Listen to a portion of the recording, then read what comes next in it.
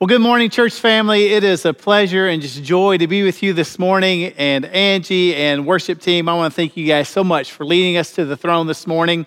And before we dive into the sermon, I've got some awesome news you probably have already heard.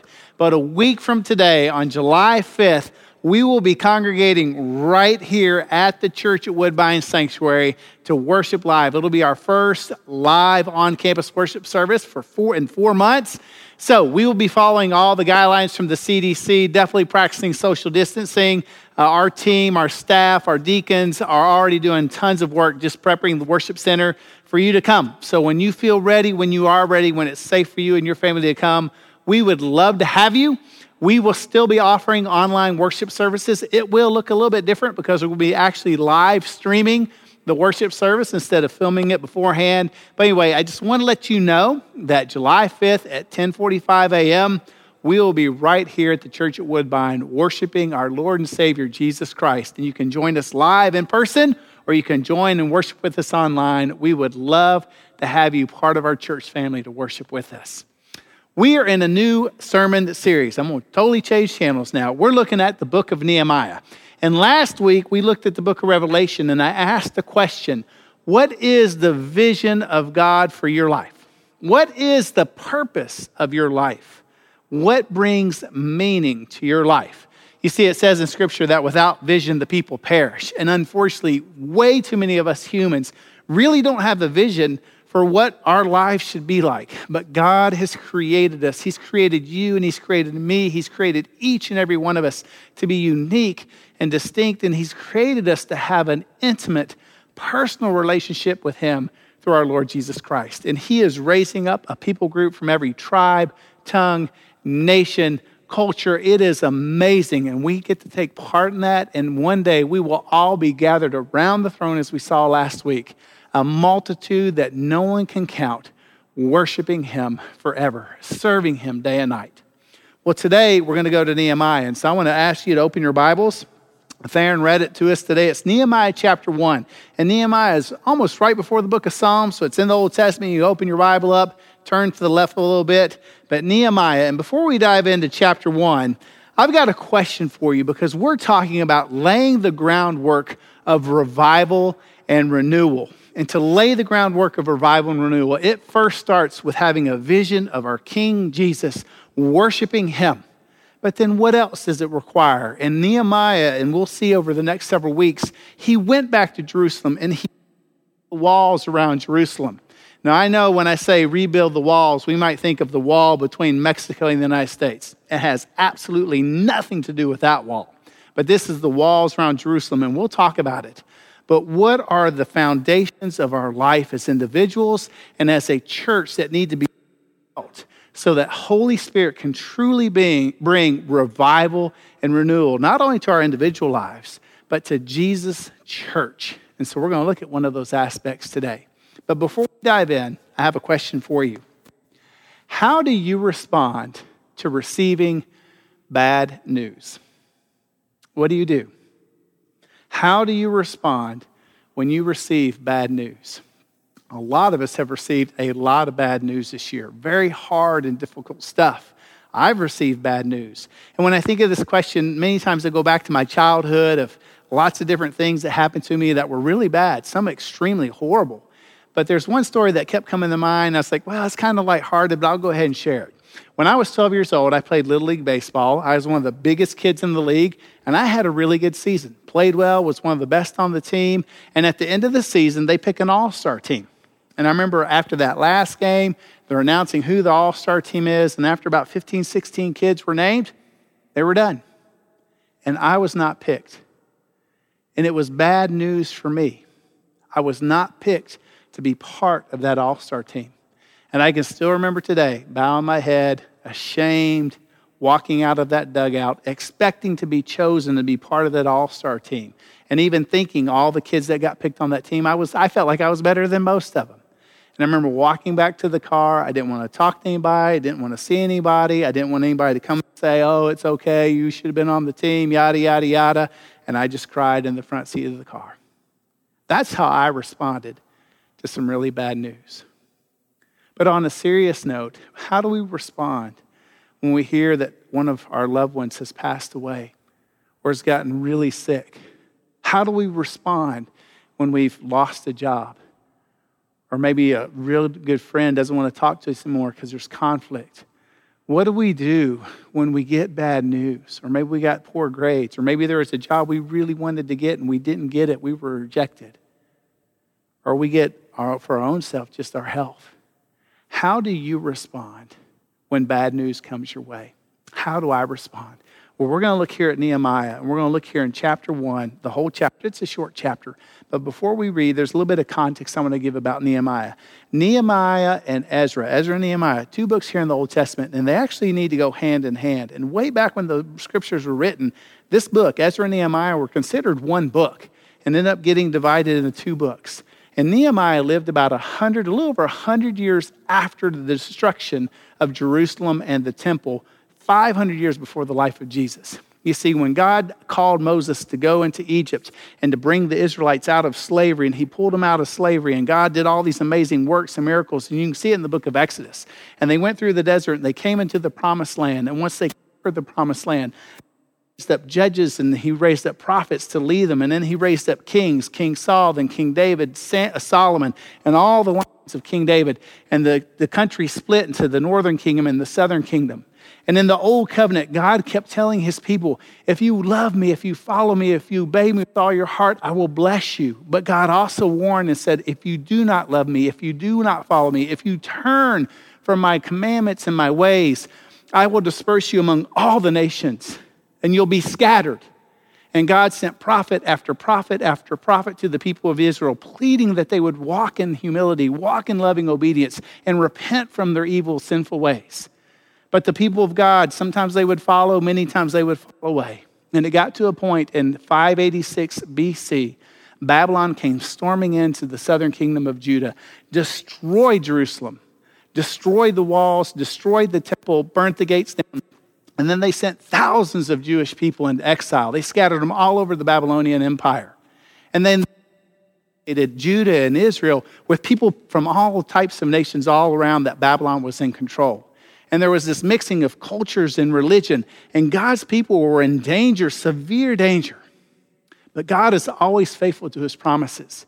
And the Jews that were scattered all throughout Babylon, God began to raise many of them up and put them in very key places and key positions within the government, within society. And he told them to where they were and to pray and to bless the cities that they lived in. And God promised that they would return to Jerusalem and that they would return to the promised land. And so Nehemiah comes onto the scene. And because of a certain king, King Cyrus of Persia, he allowed the Jews, 70 years after Jerusalem was destroyed, he allowed the Jews to begin to go back. Many went back and the temple was rebuilt. And then Ezra, who is one of Nehemiah's contemporaries, he went back to Jerusalem to teach the people about God's laws and God's ways. And there was somewhat of a revival happening. And Nehemiah was hearing all the stories that God was moving and the people were going back to Jerusalem and God's promises of getting his people together were happening again. It was exciting times. And here Nehemiah, verse 1 of chapter 1, the words of Nehemiah, son of Hekeliah. During the month of Chislev in the 20th year, when I was in the fortress city of Susa, Hanani, one of my brothers, arrived with men from Judah. And I questioned them about Jerusalem and the Jewish remnant that had survived the exile. And they said to me, the remnant in the province who survived the exile are in great trouble and disgrace. Jerusalem's wall has been broken down and its gates have been burned. When I heard these words, I sat down and I wept. I mourned for a number of days, fasting and praying before the God of heaven. So here is, and in verse 11 it says that he's the cupbearer of the king. He works and serves in the royal court of the king of Assyria. Of Persia. And he's one of the confidants of the king, of King Artaxerxes. And his brothers and the Jewish people are going back and forth from Jerusalem. And it says when one of his brothers and some other Jews came back to Susa, he asked, how are things going back in Jerusalem? What did they say right here in verse 3?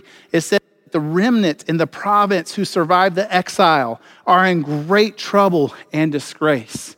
Okay, there's several things here. The remnant, that's a small group of people that have survived. They survived what? The exile. It says they're in great trouble and in great disgrace. Have you ever been in great trouble? Have you ever been disgraced? Have you ever been falsely accused? Have you ever been abandoned, rejected, abused, thrown out? Has evil ever come upon you? And here, Nehemiah's brother and his friends, his fellow citizens, are saying they're in great trouble, they're in great disgrace. And then they explain, Jerusalem's wall has been broken down and its gates have been burned. Again, cultural things here, but back in the time of Nehemiah, any city, any town that did not have a wall was completely and utterly unprotected and vulnerable to any type of attack or evil or destruction. And so the cities would build these walls around them to keep bad people out, to protect their own people. And it was a source of comfort and protection and wholeness and security. I mean, in many ways, there's almost no way that we can comprehend it. And unfortunately, like I said at the beginning, when we think of building the wall, we think of the southern border in Mexico. And that's such a huge hot topic with some incredible, powerful opinions about what should and shouldn't happen. The wall of Jerusalem has absolutely nothing to do with the wall between Mexico and the United States. Zilch. And the best way I can explain about not having the walls around Jerusalem would be this. Imagine your house that has doorways and windows, but there are no doors and there are no windows. People have complete access to come in and out of your house. They can take anything that's yours, any of your clothes, food. They have access to your cars. They can come in and they can beat you up. They can beat up your children, take your wife, take your husband. You have no security of any kind. Absolutely none. Do you lock your doors at night at your home? I do. I'm a little manic about it. Check the doors 3 or 4 times before I go upstairs. It drives me crazy. We'll go on vacation and I'll go back to the front door, make sure it's locked 2 or 3 times before I actually get in the car and leave. I don't know why I'm that way, but it just is. But Jerusalem was utterly vulnerable to every type of evil. And if you haven't realized it now, this world is an evil, dark place that is in dire, dire need of a Savior and of redemption. Nehemiah heard this when he got this bad news, this horrible news about his homeland, about his people, about his capital city where the temple was built. That was the representation of God's presence. When he heard that the walls were torn down, were broken down, and that the gates were burned, how did he respond? It says that he sat down and he wept and he mourned a number of days. As North Americans, we have an unbelievably hard time of lamenting and grieving. It is so inundated in our culture to always have a quick, good, happy ending to every story. Look at our sitcoms of 30 minutes. There's a challenge, there's a downfall, and then there's a rescue. All fixed in 30 minutes. Think of how many movies you've seen where it's a sad, tragic ending. You could probably count them on one hand. As North Americans, we can't stand rejection and lament and grief. We don't want to deal with it. And so we try to cover it up, those feelings up. And yet here, Nehemiah, he sat down and he wept and he mourned for many days. Now, Nehemiah has never been in Jerusalem. It's been 100 and something plus years since Jerusalem was inhabited with walls. They didn't have a nation. They were scattered everywhere. And yes, they were coming back, but they were still a very weak, broken people. And yet he weeps for his people. And it says he fasts and he prays. We talk a lot about fasting. Fasting is one of the spiritual disciplines and habits that we should always live out. And fasting is one of the greatest ways that we can draw near to God and we can truly grow in our love and relationship with him. And God will truly download his heart and his passion, his compassion, his truth, and his holiness in you when we pray and fast. And then look at Nehemiah's prayer. Not only does he weep and he mourns and he grieves when he hears the bad news, but look at his prayer. Here in verse 5, he says, and I said, Lord, the God of heavens, the great and awe-inspiring God who keeps his gracious covenant with those who love him and keep his commands. What does Nehemiah do? He starts with praise and worship. His focus is on God. And if it's Yahweh, That is the God of all gods, the God of heaven, the great and awe-inspiring God who keeps his gracious covenant. God, you are faithful and you are true and you are holy and you are trustworthy. And then he continues, let your eyes be upon, your ears be attentive to hear your servant's prayer. And I now pray to you day and night for your servants, the Israelites. Look at that. Nehemiah is calling himself God's servant. He's humbling himself. And then he says, day and night, he prays for the people of Israel. And many times I ask, are we desperate enough to truly pray and plead for God's people, for our nation, for the lost? It says in the book of Luke, when Jesus was riding into Jerusalem and he saw the multitudes, it says he wept over Jerusalem. And then he says, oh, Jerusalem, Jerusalem, how many times I've wanted to gather you like a mother hen gathers her chicks, but you were unwilling. Because Jesus knew he was going to ride into Jerusalem and they would crucify him within the week. And yet Jesus had this great compassion for his own people. Nehemiah has this amazing compassion for his own people. And then he goes on to say, and this is very powerful here, at the end of verse 6, he says this, I confess the sins we have committed against you. Both I and my father's family have sinned.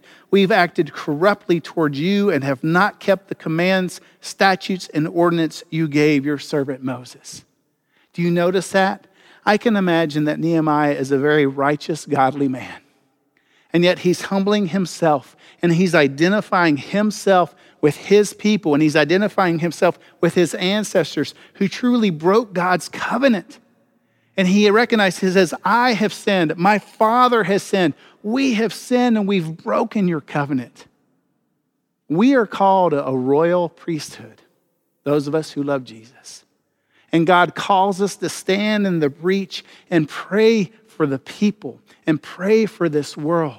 And in order to do so, we must humble ourselves and identify with them. In the same way Jesus became a man and he became a humble servant. Paul says that we preach Jesus Christ and him crucified, and we are your servants. So every man, every woman, young or old, it doesn't matter what nationality you are, if you love Jesus, you are God's servants, and you've been called to serve others and to walk in humility. And one of our roles as priests is to confess the sins of people. And here Nehemiah is confessing the sins of his nation. He is humbling himself. And then he goes on in verse 8, 9, and 10. We're not going to read it all. But he begins to give this amazing summary, basically, of the Old Covenant, where he repeats to God what God has already said. And he says, God, you commanded us through your servant Moses to love you and to follow you. And you told us that if we would disobey you, that you would scatter us. But you also said that if we humbled ourselves and returned to you, that you would gather us again. And Nehemiah is saying, we are humbling ourselves and we are asking that you have mercy and grace upon us. Confession. And so here when Nehemiah hears this horrible news about his homeland and Jerusalem, the capital city where the temple has already been built, when he hears about his people group, he weeps and he mourns and he laments and he prays and he fasts. That's how we should respond when we get bad news, is to humble ourselves, seek the Lord's face. And then when we pray, we need to start with worship. The eyes of our heart and our mind need to be fixed upon Jesus. And we need to have a vision of who he is, because he's the only one who can sustain us through the dark valleys. And then the power of confession. I don't know if you've ever confessed your sins to a brother or sister, but it is powerful. In the book of James, James says, confess your sins one to another. Pray for one another and you'll be healed. And it is important as believers, as lovers of Jesus, as men, we need to find other men where we can confess our sins and take the mask off of our face and be honest and transparent and humble ourselves and confess our sins one to another and then pray for each other for healing. As women, young or old, you need to find a sister in the faith where you can be utterly transparent and confess your sins one to another. There is power in confession. I love the Lord's Prayer because in the Lord's Prayer, Jesus taught us, he said, forgive us our sins as we forgive those who sin against us. That's a form of confession. And John's promise in 1 John 1:9, if we confess our sins, he is faithful and just to forgive us our sins and cleanse us from all unrighteousness. And then right here at the end of verse 10, look at what Nehemiah says. They are your servants and your people. You redeemed them by your great power and your strong hand. For whatever reason, God loves it when we remind him of his great promises and what he has done. And we need to plead for our people and for our country and for our world that God have mercy on us. Verse 11, Nehemiah prays, please, Lord, let your ear be attentive to the prayer of your servant and to that of your servants who delight to revere your name. Do you delight to revere God's name? Give your servant success today and grant him compassion in the presence of this man. Who is that man? It's the king. Because after several days of prayer and fasting, Nehemiah knew that the Lord had told him, I want you to go back to Jerusalem to rebuild those walls. And Nehemiah knew that he had to tell the king to have mercy upon him and to let him go. And remember, Nehemiah was the cupbearer. He was one of the king's closest confidants who the king truly and utterly trusted and basically was putting his life into Nehemiah's hands. It would be a great sacrifice for King Artaxerxes to let Nehemiah go. But Nehemiah had to humble himself and be bold enough to ask for the miraculous. Will you do the same? In closing, I want to ask the worship team to come back up. And there's so many things that we could focus on in this passage. How God is sovereign. How God will place us in very unique, specific places like he did Nehemiah as the cupbearer of the king. We could talk a whole lot about the importance of prayer and of fasting, of worship, and may our focus be on the Lord Jesus, because out of the overflow of worship, our love for him grows and our love for others grow. But there's one thing I want to close with, and that's of confession of sin. As Christians, many times we don't want people to see who we really are. So we put masks on. We hide our sin deep down into the recesses of our soul, and it becomes a heavy weight and a heavy burden. But God has called us to walk in confession. He's called us to confess our sins one to another. And he's also calling his church to stand in the breach and to confess the sins of the church and of the nations where God has placed us, and to plead for God's mercy. There is so much going on, and our world truly needs revival.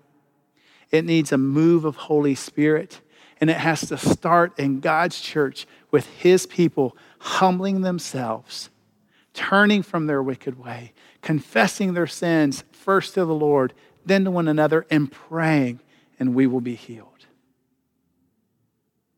Are you willing to walk in humble confession and humility before our Lord Jesus and before one another?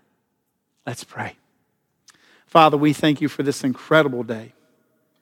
And Jesus, we love you and we praise you because you have taken our sin. And we don't have to do penance. We don't have to follow and obey you and obey all the commandments of the Old Testament. You have already done it. And then you sacrificed your blood on the cross. You shed your blood on the cross. You were buried and you rose from the dead. And for those who believe in you, you've given us your righteousness because it's by grace and faith. But you do call us to walk in humility, to walk in the light, to confess our sins.